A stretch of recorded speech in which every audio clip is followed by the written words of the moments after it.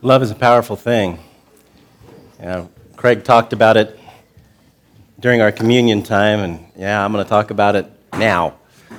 Because we're still doing the promises of love and still walking through those based on the idea that God loves us in all the ways that we typically receive or give love. He expresses those because He is love. He speaks everybody's love language. So no matter whether your love language is words of affirmation or touch or quality time, it doesn't matter. God speaks all of those languages. I'm going to talk about one that He speaks loud and clear this morning. It is the love language of acts of service. On the southern border of the empire of Cyrus. Now, does everybody know who Cyrus was? I mean, we talked about Cyrus many years ago when I was going through the book of Isaiah with you. Cyrus was the conquering Persian king who took down the Babylonian Empire and eventually then returned the Jews to their home in Israel because they had been taken captive some 500 years before that. And that was the story of Daniel and Meshach and Shadrach and Abednego. All of those guys in the book of Daniel, they served under the Babylonian Empire, and then later under Cyrus as well, until they were returned from their captivity. On the southern border of the empire of Cyrus, so this is after Cyrus has already taken over all of Babylon, there lived a great chieftain, and his name was Cagular. And he tore to shreds and completely defeated the various detachments of Cyrus's army that were sent to subdue him. Finally, Cyrus, the emperor himself, amassed his whole army, marched down, surrounded Cagular, captured him, and brought him to the capital where he would be executed. On the day of the trial, he and his family were brought to the judgment chamber.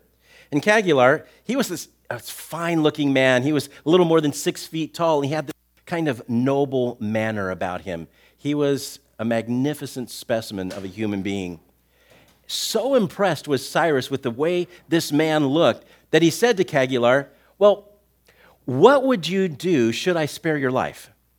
"Well, your majesty, if you spared my life, I would return to my home and remain your obedient servant as long as I lived." "Okay. What would you do if I spared the life of your wife?"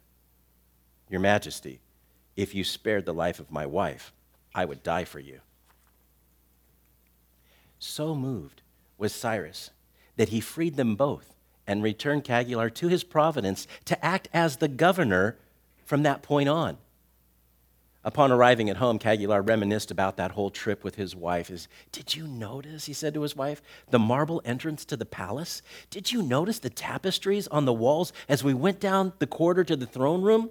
Did you see the chair that the emperor was sitting on? It must have been carved from a solid lump of pure gold." His wife could appreciate his excitement and how impressed he was with it all, but she only replied, "I really didn't notice any of that." "Well," Cagular said in amazement, "what did you see?" His wife looked seriously into his eyes and said, "I beheld only the face of the man who said he would die for me." That's love. The Son of Man did not come to be served, but to serve and to give his life a ransom for many. God speaks the love language of service. Perhaps louder than any other love language, at least in terms of the way it impacts us as human beings.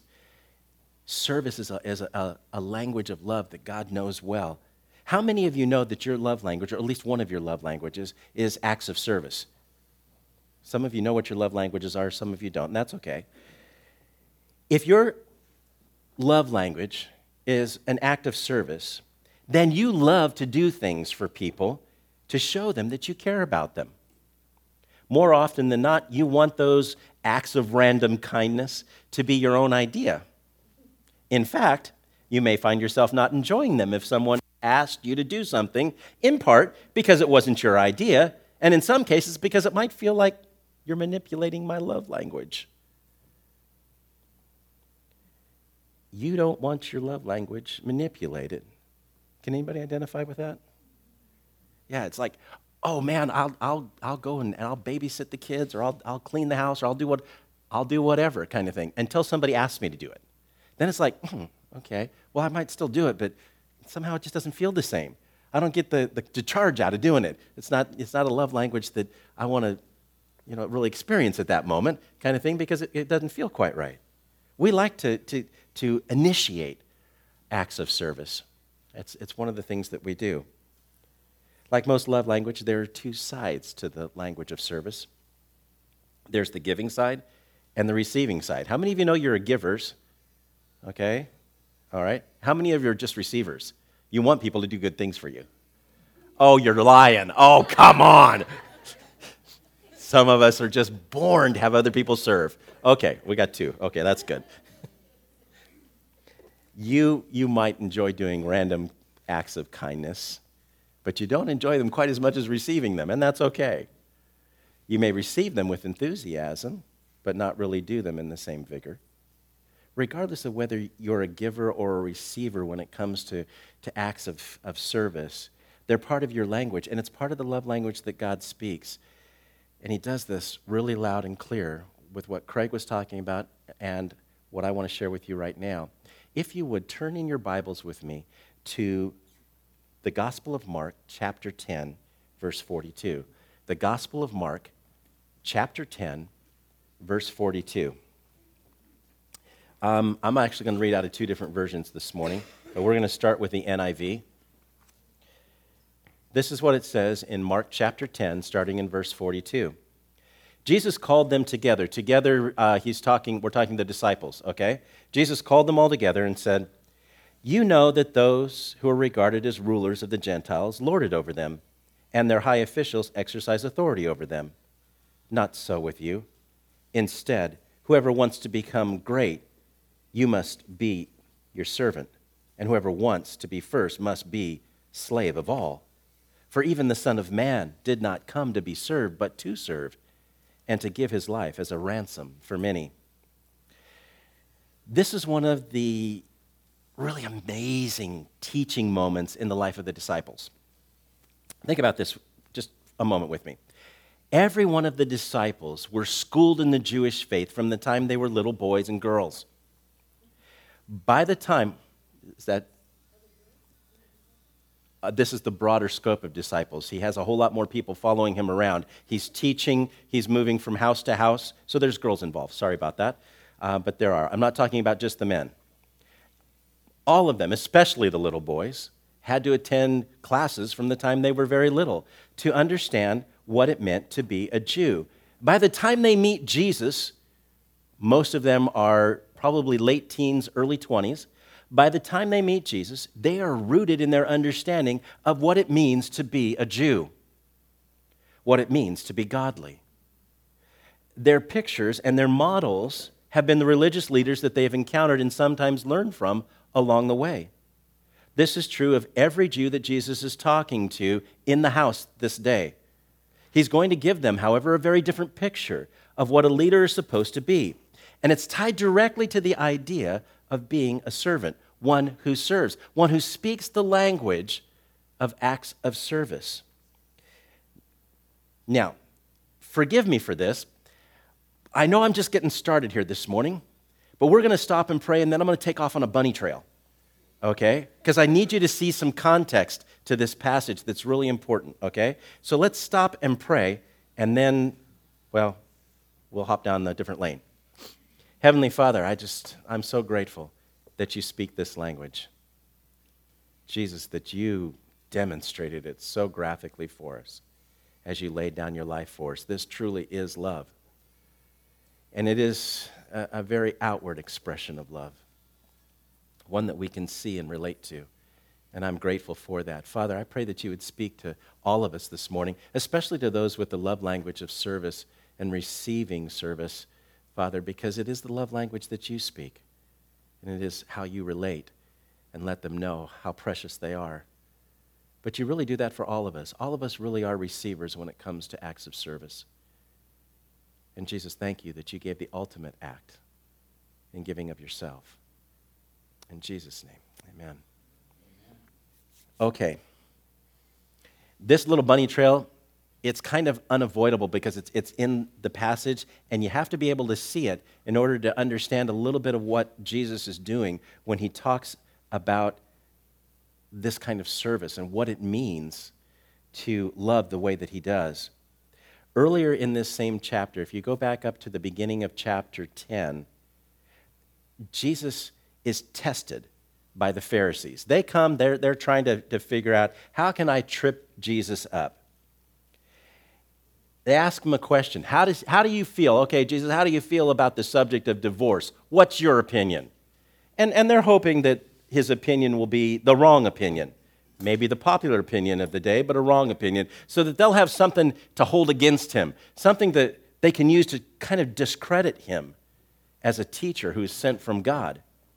And Jesus' answer to them is not one that they really expected. He shuts down the conversation because they don't know how to respond to what he says. Basically, Jesus says that divorce is man's idea for solving relational issues, not God's. God has always had a better plan. We just don't always cooperate. Now understand, this message isn't about divorce, but I'm kind of painting a picture here. If you're sitting there this morning and you've gone through divorce, Jesus is not condemning divorce. Divorce is not the unforgivable sin. It's also not God's plan for a marriage.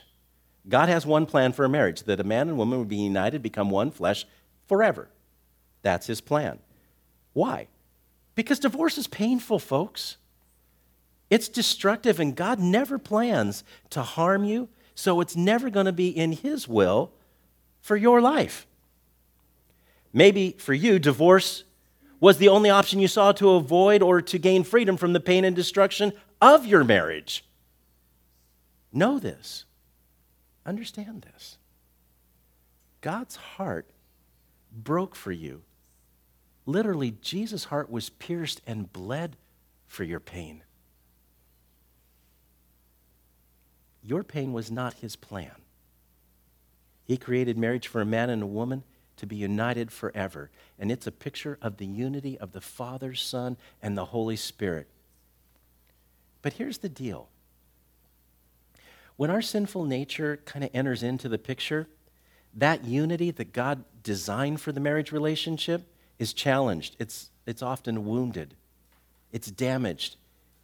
And it gets broken. And that's why divorce exists. It's because people, all people, have a free will to say yes or no to God's plan for their abundant life. When we choose our own way, whether it's both people in the marriage or just one person, damage and woundedness happens. The good news is that God is in the healing business, healing broken lives and healing broken hearts. So no matter what position you're in, no matter what you think about divorce, understand this. God is not in the business of condemnation, not his people. Romans 8:1 tells us, therefore there is no condemnation for those that are in Christ Jesus. So don't live under that kind of guilt or shame. It's not proper. There is no condemnation for those that are in Christ Jesus. Doesn't mean that there's no sin. Some people go there, okay? We still manage to sin. The reason that marriage is so hard is that we do manage to sin. And we tend to sin against one another just like we sin against God. I know that I've hurt my wife many times. In fact, it's said, and it's true, we hurt the people that we love the most often, right? It's just true because they're so vulnerable to our mistakes. If you've been through divorce, God is in the business of redemption. And to redeem is to make new, okay? Know that. Now, the reason I went here, why did I go there? Okay? Because that was my bunny trail. I'm done. Okay? Remember that the Jewish people following Jesus have a picture of what it means to be a religious leader. In their eyes, what it means to be godly. They've watched their religious leaders. They've been taught by them all of their lives. And Mark has just given us a picture through this exchange between Jesus and the Pharisees of what that looks like. And on the surface, it sounds like a fairly straightforward political maneuver by some entrenched leaders against this up-and-coming new man of influence in the faith. They're trying to figure out a way to discredit him so they keep their power. So when Jesus talks about godless rulers later on in the passage we're in, verse 42, he's not taking them down a notch. Believe it or not, that's not what he's trying to do. But if that's not the case, then there's obviously something else going on here, right? Why would he say that? Well, he does have a purpose for it. Do you know what the Pharisees' real problem, what their real issue was? They came to Jesus to test him, to find out if they could figure out a way to discredit him, okay? But you know what their real problem was? We've talked about this before. Some people think it was ambition. They wanted to keep their power. They wanted to keep their place of leadership. Others would say it was their pride. And it probably was both of those things, but mostly that's not what Jesus said it was. Do you know what Jesus said their problem was? Blindness. He called them blind guides. The blind leading the blind. Why? Because they were the learned men of God in that day. And yet they still missed the most important part of their faith. They missed understanding the heart of God. That was their problem. Now put that in the context of their question to Jesus about divorce. Here you have one of the really hot topics of Jesus' day, divorce. It's probably still kind of a hot topic in the church today. There were two schools of thought in Jesus' day about divorce among the Jews.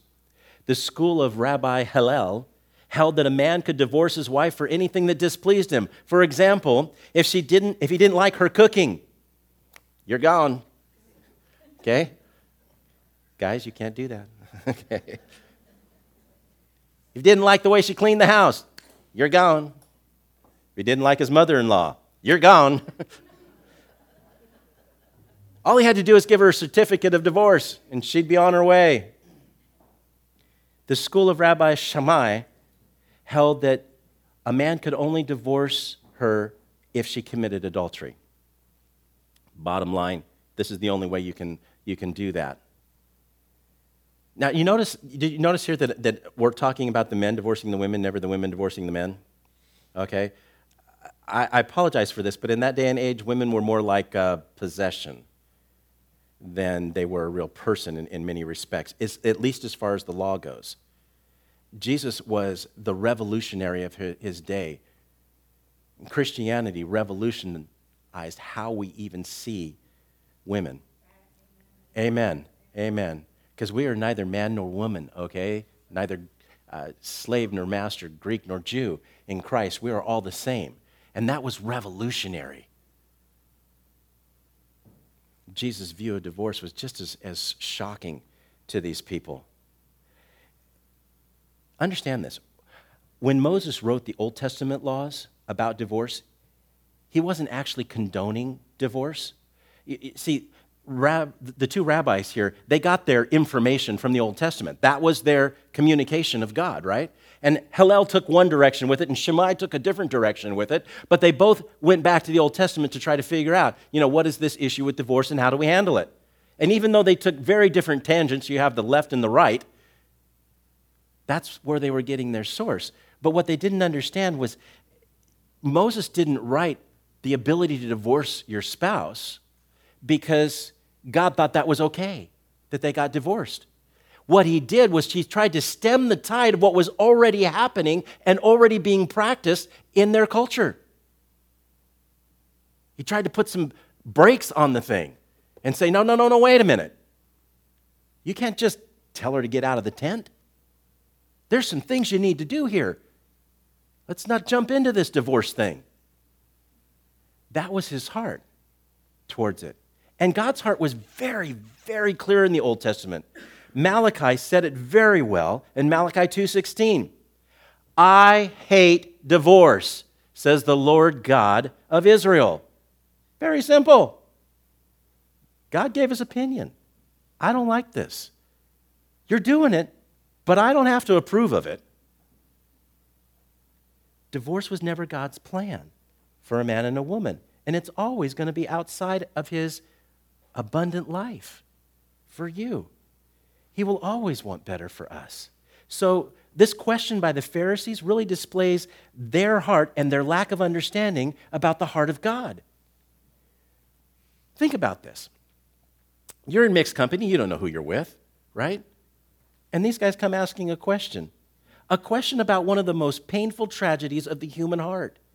And they offer it up like a well-served political volleyball. There's no regard for the pain and suffering of the people who might be listening, who have had to go through that kind of rejection. It shows how little they regard the heart of man, much less the heart of God. Second, it's a stupid question.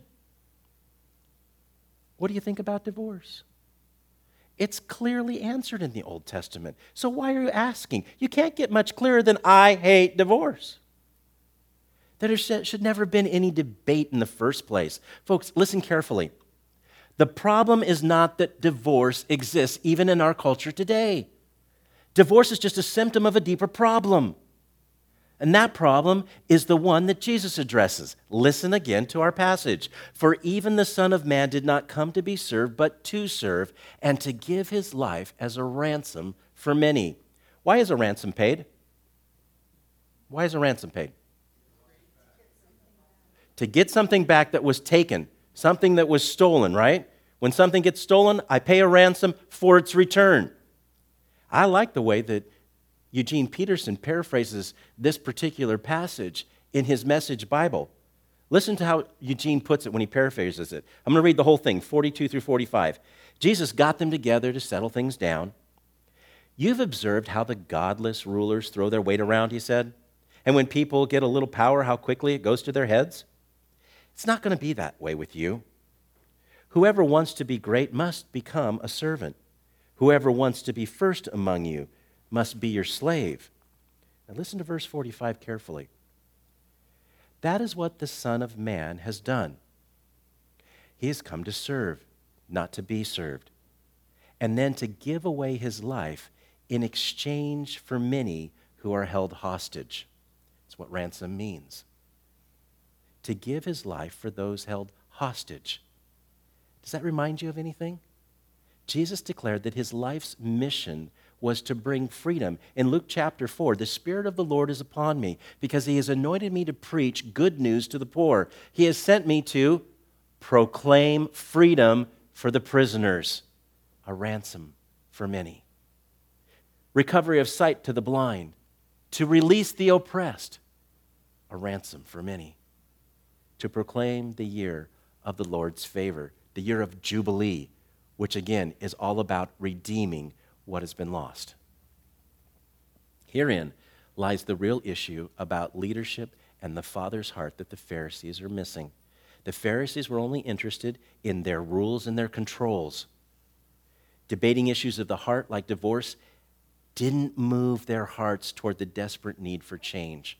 It was just a political volleyball to throw around. They were supposed to be serving the needs, the desperate needs of the people, not just making up rules and controls. Rules do nothing to fix the heart that wants to break the rules. Duh. You do realize that, right? I'm sure you've heard the phrase, rules were meant to be broken, right? Everybody's heard that one. Rules do nothing to change the heart of the one who wants to break the rules. They're just obstacles to try to figure out, how do I get around? People will always do what they want to do, and rules don't really change that. The only cure is to change what people want to do. Get it? People will do what they want to do. Rules won't change that. The only cure is to change what people want to do.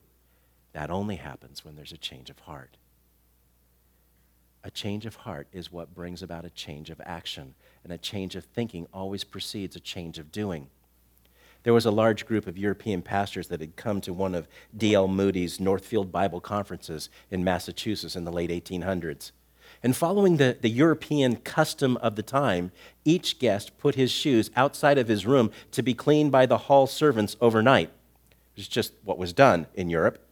But of course, this was America, and there were no hall servants. And walking in the dormitory halls that night, Moody saw the shoes, and he determined not to embarrass his brothers. He mentioned the need for some ministerial students who were there, but he was only met with silence, and, well, that didn't go over so great. So Moody returned to the dorm, gathered up all the shoes, and alone in his room, the world's only famous evangelist at that time began to clean and polish all those men's shoes. Only the unexpected arrival of a friend in the midst of the work revealed his secret. When the foreign visitors opened their doors the next morning, their shoes were shined. They never knew who did it. Moody told no one, but his friend told a few people, and during the rest of the conference, different men volunteered to shine the shoes in secret.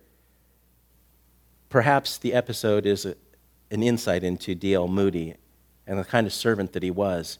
He was a man with a servant's heart, and that was the basis of his true greatness. It's also what changed the other men's heart. The rules don't change people's hearts, but acts of service, acts of love, that will change a person's heart. And I think Moody understood that after the fact. He was just intent on making sure that his brothers from Europe weren't embarrassed in the morning and didn't think less of people because their shoes weren't shined. And he saw no problem serving them in that fashion. Folks, helping another person to see the love of God through acts of service is what sets the heart free.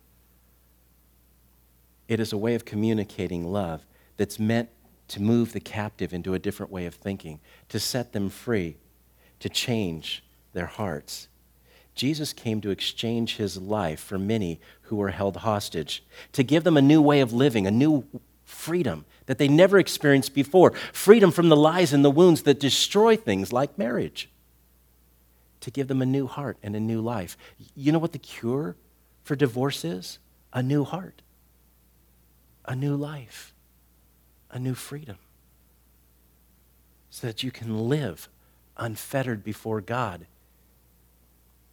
knowing how you're loved, knowing his heart towards you. That changes marriages because it changes people. This is how Jesus defined serving us. He came to serve, not be served. His service to us was an exchange. His life for my messed up one. His way of living and thinking and doing for my broken responses to God and to people. The ultimate service is the ultimate form of love, laying down a person's life for someone else's welfare. Again, I love the way Peterson states it. You've observed how the godless rulers throw their weight around? People get a little power, how quickly it goes to their heads. It's not going to be that way with you. Catch that? It's not supposed to be like that for us. Why? Because we're not going to do that kind of living before God. That's not the kind of leadership that we're going to show. We're going to serve because, well, that's God's heart towards me. We're going to love because that's the heart he has for us. We love because he first loved us. Because that's what real leaders do. Whoever wants to be great must become a servant. Whoever wants to be first must be your slave. Servant leadership may not be a popular trend in our culture today, but it's the only leadership in kingdom culture, folks. The only leadership in kingdom culture. It's what our leader did. That is what the Son of Man has done. He came to serve, not be served, and then to give his life in exchange for many who are held hostage. Listen, I don't really care how perfect you think your theology might be. If your understanding of God doesn't lead you into loving people and laying your life down in service to God and people, then you're not really understanding the Father's heart. You're not understanding God, at least not the God of the Bible. It's just that simple. Service, acts of service, is a love language that Jesus speaks loud and clear. And he did it not just in words, he did it with his life. When I first started this passage, I chose it because it was a perfect example of God loving us through serving us, right? That last verse is just, how can you get better than that? I didn't come to be served. I came to serve by laying down my life as a ransom for many. But in looking at the whole passage, there were a whole lot more things here that just kind of needed to make sense. So I kind of wanted to wrap them together for you this morning. The first thing I really want you to see here, to bring full circle, the Pharisees missed the whole leadership servant thing because they missed the heart of God. That was their biggest problem. They were blind guides trying to lead people that were blind because they had kept them in the darkness all these years, the blind leading the blind. And their real problem wasn't their pride, their arrogance, wasn't even their lust for power. It was their blindness. His love, God's love for them, didn't translate into them loving people, the people they were supposed to be loving and leading. Because they didn't receive God's love, they failed to love. That really is the core of the problem. Jesus didn't condemn them. In fact, I think his heart yearned for them to open up and see God for the first time, to become all that God had meant them and created them and designed them to be, leaders with real vision, leaders that could see his heart. And you know what? It's no different for us. We need to see the way that we are loved by God in order to understand his passion for us, in order to be people who love through acts of service and do so without restraint, to do that without conditions, to do that without expectations, to do it just because we love, and we love because he loved us. That's why I went through the whole divorce thing, because I needed you to see that the real issue there was blindness to the love of God, blindness to the heart of God. Because God's heart beats for us with a passion to see us live an abundant life, a life of freedom before God. We need to get that vision. When our hearts really understand and our eyes really see and our minds really comprehend, there won't be anything, folks, that's impossible for us. The culture of honor that we've instilled and created in this place, that will be second nature to us as we learn to love this way. Loving one another fervently from the heart, they won't be just words from 1 Peter. They'll be the way that we live. Being the servant of all will be all the honor anyone desires. It's then that our love will be like God's love. No matter which love language you speak, hear, receive, or give, we will look like Jesus. And that really is the point, isn't it? It's what the Pharisees missed. It's what Jesus longed, I think, for them to understand. And he wanted that desperately to be for us. That's why he said, it's not going to be this way for you. You're going to be different. We're starting a whole new culture here. It's called kingdom culture, folks. I need you to see the kingdom of God, and here it is. The kingdom of God loves like this, that we lay down our lives for one another. Let's pray. Heavenly Father, I'm amazed at your love. It's hard for it to not bring me to tears. Your passion for us just doesn't know any end, and your loving kindness is eternal. It never ends. This is how you love. And this is what you desire for us as a people, that we would love one another the way that you loved us, the way that you continue to love us, that we would have as much passion for one another as we have for you and vice versa. And it really begins with understanding your heart for us. It really begins with understanding just the smallest measure, really, of your passion for us. If we can get just that much, Father, there won't be anything to hold us back. from loving one another. And so, Father, I pray that for us as a people, that we would have our eyes opened, that we would see your incredible passion for us, and in seeing that, would be so moved that we would love one another the way that you love us. Thank you for your amazing love. In Jesus' name, amen.